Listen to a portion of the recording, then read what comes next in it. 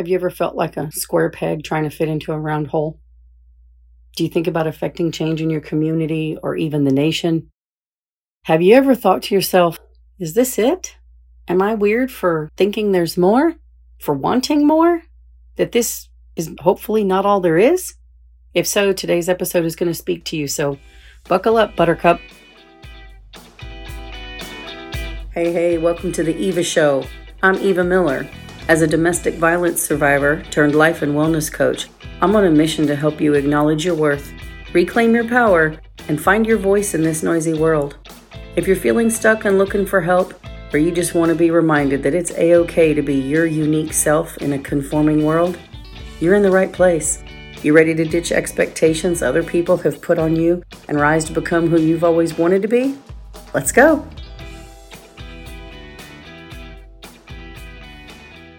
All right, welcome back to the Eva Show. I'm your host and life coach, Eva Miller, and today it's time for some real talk. I've been working in my cloffice putting this talk together. By the way, cloffice is a closet that I am using as my office because there are no distractions in here. There's just an air conditioning vent, so it's not hot, and the clothes and shoes and other junk in here offers some soundproofing.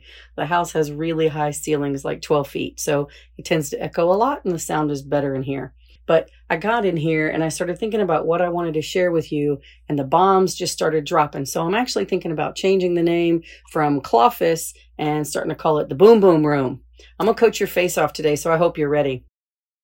I want you to think of this conversation like you're having a conversation with your big sister, the one who's gone off to college and she's come home for the first time, after a whole semester or something like that. You know, you're hanging out in your room, sitting on the bed or the floor, listening to music, painting your toenails and talking, and suddenly the conversation turns more serious and your big sister starts telling you what college life is really like. That kind of conversation, the stuff she's not going to tell you in front of mom and dad, okay? So here we go. You and I both know you're meant for greatness. That part's not up for debate. You didn't come here to be average. You're not interested in the status quo. You want to create change, whether that's in your world or the world. And I don't know if you figured it out yet, but there's a cost that comes with being you. It's not monetary, though. It's mental. And I'll explain what I mean by that in a minute. First, I want to share some stories with you. A long time ago, I met a woman, and she made some assumptions about my motives and my intentions before she had a chance to get to know me. And I could sense that she didn't like me. I tried to validate my worth to her. I tried to gain her approval, but it wasn't very long before I realized not only was that not healthy for me, but she had some qualities and behaviors that were a lot like my ex-husband, and I ended up removing her from my life, even though by the time I did that, we were related. A few years later, through circumstances beyond my control, she was brought back into my life, and because she was family, I decided I would try to be cordial. But I noticed that when I was around her, as much as I didn't want to admit it deep down, I still really wanted her approval. And I hoped that I would still eventually someday get it. I was conditioned to think that approval from others was necessary. And I actually caught myself thinking, I have to make her like me. And as soon as I did, it's like something snapped. And I asked myself, why? And I started kind of working through that whole belief and thought process. Why do I think that? Who told me that? Did I pick it up? Where did I pick it up from? Where did I learn that? What happens if she never likes me? Can I really just live my life without her liking me and actually be okay with that? I wasn't around her very often, but every time I was, it was a new chance for me to kind of explore things on an even deeper level with that. I was not always successful as far as being able to work through or not care, but some chains did start to break. Several years later, an acquaintance in the homeschool group came by to drop something off at my house. And, I chatted with her for a minute at the doorway, and then I invited her and her husband to come in and talk. And I was making lumpia. So Moose and I were at the table rolling lumpia. And when I make lumpia, I make like 100 or 150 at a time. So I'm sitting there for a few minutes, right? And they sat down and she told me that, she and her husband were foodies and she'd like to help me roll the lumpia. And I showed her how and we started working. And we were talking, and after a little while, I had given everybody plates to put their lumpia on when they finished rolling it. But after a little while, she looked down and she had rolled a couple dozen that were on her plate, but my plate was piled really high. And she looked and she was like, wow, you're really competitive. And that really bothered me. Because I was such a people pleaser, that would have bothered me anyway. But there was something different about this. For whatever reason, it would not leave me alone. And I think, being wrongly accused of something or called something that you're not, or I think forms of injustice probably bother everybody. I was basically obsessed. Okay. I don't know why, but this bothered me like nothing ever had before. And I just could not shake the feeling that I was going to have to talk to her about this. And I didn't know when, I didn't know how, and I didn't even begin to know how to start that conversation. But I had gone around and around and around with Moose about it and my feelings over and over. And I knew something was going to have to happen. And lo and behold, I got my opportunity because a couple days later, she called me and told me that she was running away from home for 2 hours and asked if I wanted to go with her and get some coffee. And so I was like, yeah, of course. So we sat in her van drinking frappuccinos, talking homeschool stuff, mom stuff, venting, all that. And I decided I was going to have to muster the guts to talk about it. So I told her that something had been bothering me since the last time I saw her.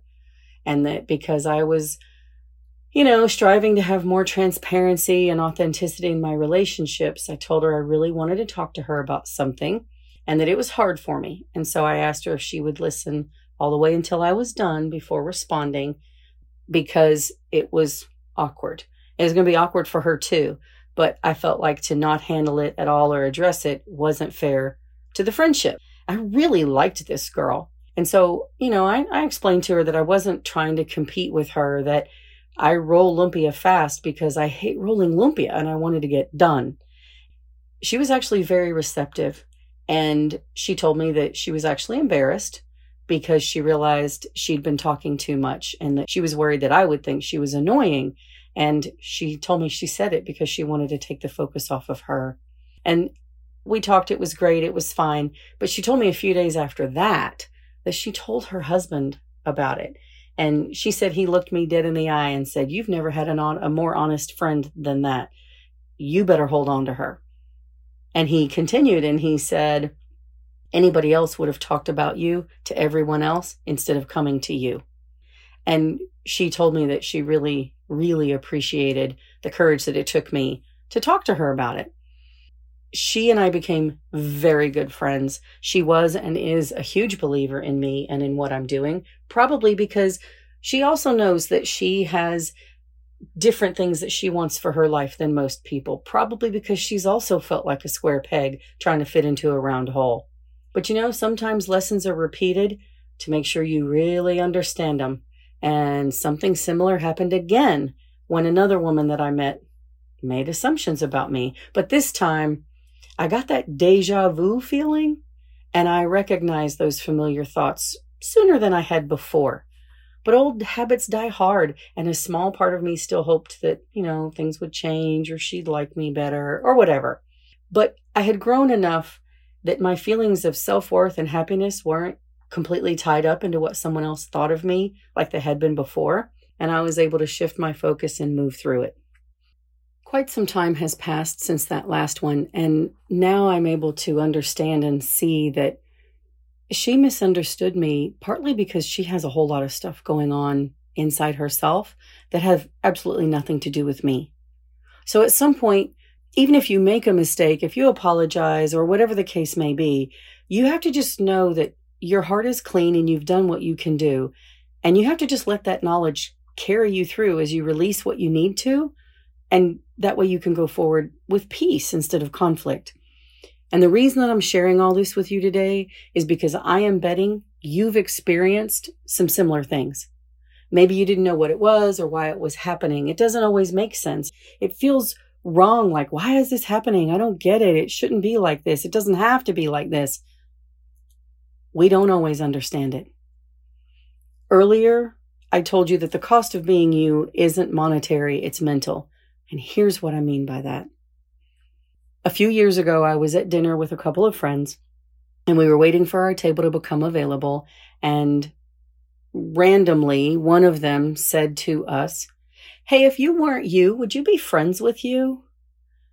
And I was like, wow, that's a really interesting question. And she turned to one of the women and she said, "Would you?" And the woman thought about it for a minute and she said, "I don't know. I'm not sure. Would you?" And the first woman sat there for just a split second. She was like, "I don't believe I would. No, I wouldn't."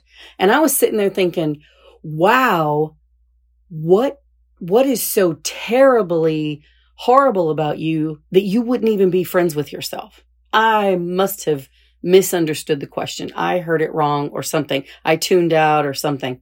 And so when she looked at me and said, "What about you?" I was like, "What's the question again?" And she said, "If you weren't you, would you be friends with you?" And something inside me rose up. I can't describe it. I can't explain it. I just found my mouth opening and the words tumbling out. And I was like, I do distinctly remember saying, hell yes, I'd be friends with me. And if I'm being honest, I wish I had 4 more friends who were just like me. And her mouth dropped open. She looked at the other woman and she looked back at me and she was like, "Why?" And I was like, "Why? Because I'm never going to try to steal your man, because I'm never going to compete with you, because I'm always going to tell you the truth, because I always want good things for you, because I know my motives and my heart. I know I'll always cheer you on. I'm always going to wish amazing things to happen for you, because I'm not jealous of you, and because I know there's room for everybody at the table." That's the kind of friend I want. I'd like to have 4 friends who were like that in my life. And I got myself so fired up, I don't even know what happened after that. Listen to me. You have muchness about you. You know it, and I know it. And you are not aware of all that muchness just to turn right around and get distracted with things that would like to try to hold you back and keep you from becoming everything you've ever wanted to be. You got to learn to lean into who you really are and who you want to become harder than you've ever leaned into it before. And leaning into that, you need to know it might also mean pulling away from some things and some people who are going in a different direction. That fork in the road can be emotionally hard. You get separated from friends, from family, from people you thought you would always have by your side. Now, in the case with the lumpia, my friend didn't separate from me. In fact, we drew a lot closer together, but that wasn't really the case for the other 2. And that's how it goes. The thing with the person drawing closer to you is rare. The other stuff, the pulling away, that's more normal. And somewhere inside you, you know this. And I just thought you might need to be reminded that your gut has already given you signals to that effect in order to keep you safe and on track with where you're trying to go in your life. Don't try to deny it anymore. Stop trying to find evidence against it. Learn to trust yourself. You feel the way you feel for a reason. There's a cost that comes with being you, with your calling, with your purpose, with your desires. And the cost is easy in some ways, and in some ways that cost is really high and really hard. People are going to think you're weird. They won't get you. They'll misunderstand you, underestimate you, undermine you. They'll ignore you. They'll ghost you. They'll be nosy 1 minute, ask you 100 questions, and then turn right around and talk about you and discredit you to other people who'll listen. They'll think you're conceited. They'll call you arrogant. They'll think you're crazy. They'll think you're obsessed. They'll think you're trying too hard. They'll think you're trying to prove something. They'll think you're too much. They might pull away from you emotionally. They might stop supporting you on social media. They might make you the butt of their jokes. They might talk about you behind your back. They'll probably start to assume some things that they think they know about you, but are wrong. You're going to have to be willing to let go of some of those things so that you can take a hold of new things that you're going to carry with you to the next level of your journey. That's the price you pay to be you, to be amazing, to be unique, to live your life on your terms, to find joy in places no one else finds joy, to walk a road nobody else is willing to walk, to want different things than the rest of society, to care about things other people don't care about, to give your time to things other people won't give time to be called to things others aren't called to be a leader. Have you ever noticed that leaders are the ones in front, everybody else is behind them, not side by side with them? There's a reason for that. It's because as a leader, you're looking ahead, and what is ahead of you is so much more important than what's behind you. I have a side business in the network marketing industry, and when you're building your business, it's common knowledge that the people who become successful with you aren't the people in your inner circle or that you're closest to. It's almost never the familiar ones. It's the strangers. When I do well in either of my businesses, my closest friends are rarely the ones who celebrate with me. Strangers do, though. Other entrepreneur friends do. And this is true when you're living true to yourself, too. Strangers will cheer you on. Strangers will believe in you more than your family will. Strangers will help you grow in ways others won't or can't. People you expect to have your back won't, but strangers will. So get comfortable with being uncomfortable sometimes when you're you. Things you think and believe are going to happen will, but not usually in the way you expect. The cost of being you is that people won't always approve of you and they might not be fair to you. The cost of being you is that people don't know what you carry. That's why they treat you like you're common. But the catch is you can't treat you like you're common. Boom! Okay, girlfriend, that's it for me. I hope you enjoyed today's episode. Please make sure you subscribe to the show. And if you want to connect with me on social media, you can find me on Instagram at I'm Eva Miller. Thanks for being here. Talk to you soon.